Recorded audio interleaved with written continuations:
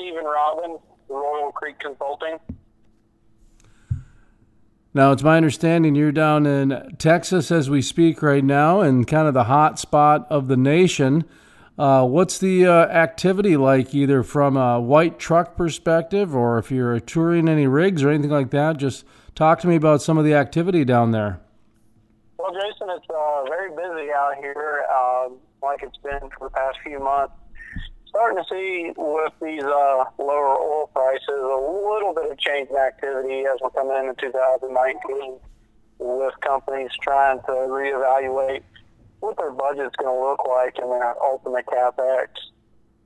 Is there a lot of budget talk going on? I know there is this time of year, but I know that some headlines are talking about a downturn and that sort of thing. Are you hearing some of the reaction to that?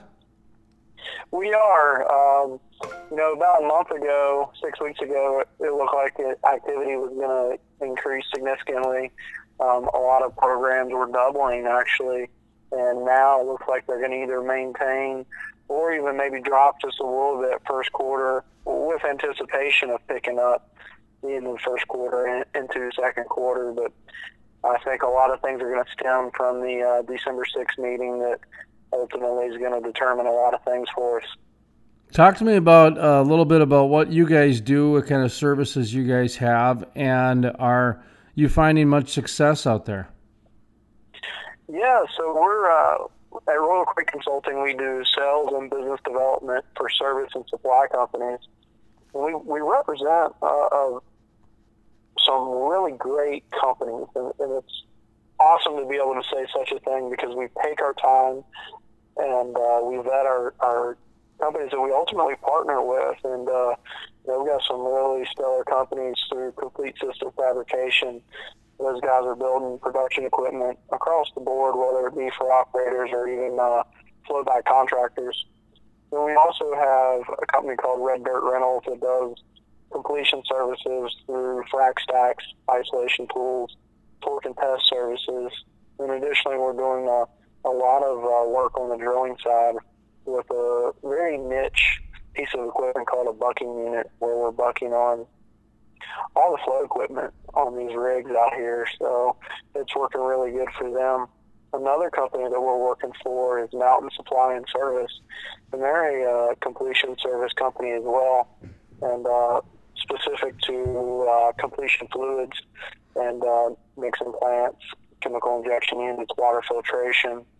And just recently also getting more involved on the frac side as well. So very excited where they're headed and the opportunity to be able to work with them. And lastly, we've got a fourth company up in the Northeast that we work with. It's Keystone Gas Solutions, and they're a rental company.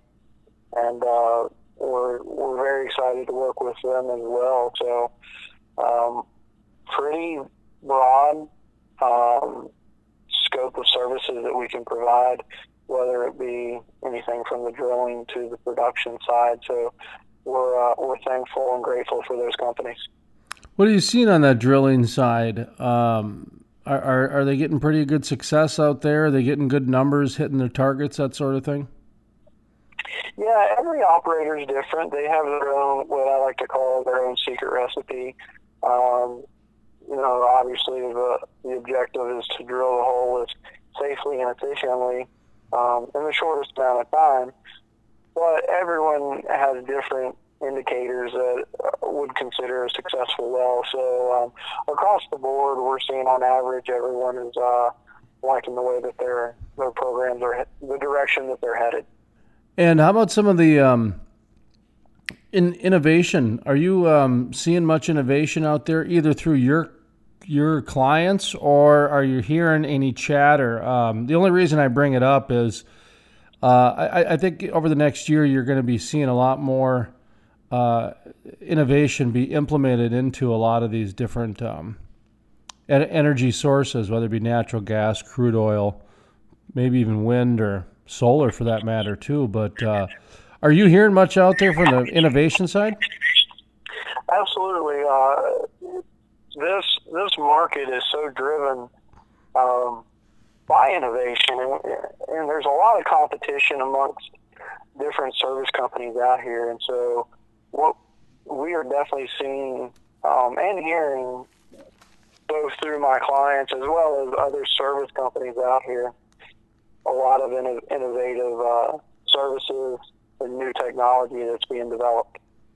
What's next for you guys? We're kind of how about before we get to what's next, we're getting kind of near the end of the year. So have you guys put together kind of how you guys viewed last year, if you were to sum it up as far as to put a theme on there or anything along those lines? One word would be growth. Growth. Extremely blessed to have the year that we've had. We've brought on additional clients, and through those clients, we've strengthened relationships with customers on the operator side, and have brought in new customers on the operator side as well, and developing those relationships. And overall, 2018 was a year of redemption, and just an overall great year. 2019, what do you see? Either you guys have any changes, going to stay the course? Just kind of talk to me about what you guys have coming up next. Staying the course. The roadmap that we have laid out for 2019 looks very similar to that of 2018, and with the momentum that we've got going into the new year, even if there is some slowdowns on the operator side and programs either maintain or slightly dial it back, our momentum going in with our clients and the relationships that we're building with the customers, I don't see too much of a change, honestly. And so we're very excited about 2019, and actually we're even looking into 2020.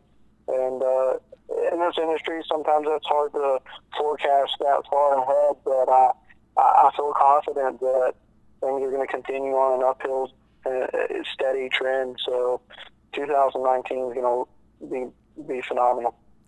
Before we get into final thoughts, how's the family? You guys still juggling several different things?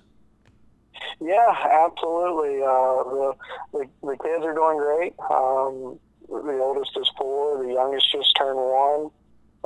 April, she's a phenomenal mother as well as business partner, and she doesn't get near the credit that she deserves. And so, if I could take a minute and spotlight that, I'll maybe get some brownie points later for that. But no, April's amazing. She's multi-rolled. She handles the household when I'm not there, as well as all the things that really make our business tick.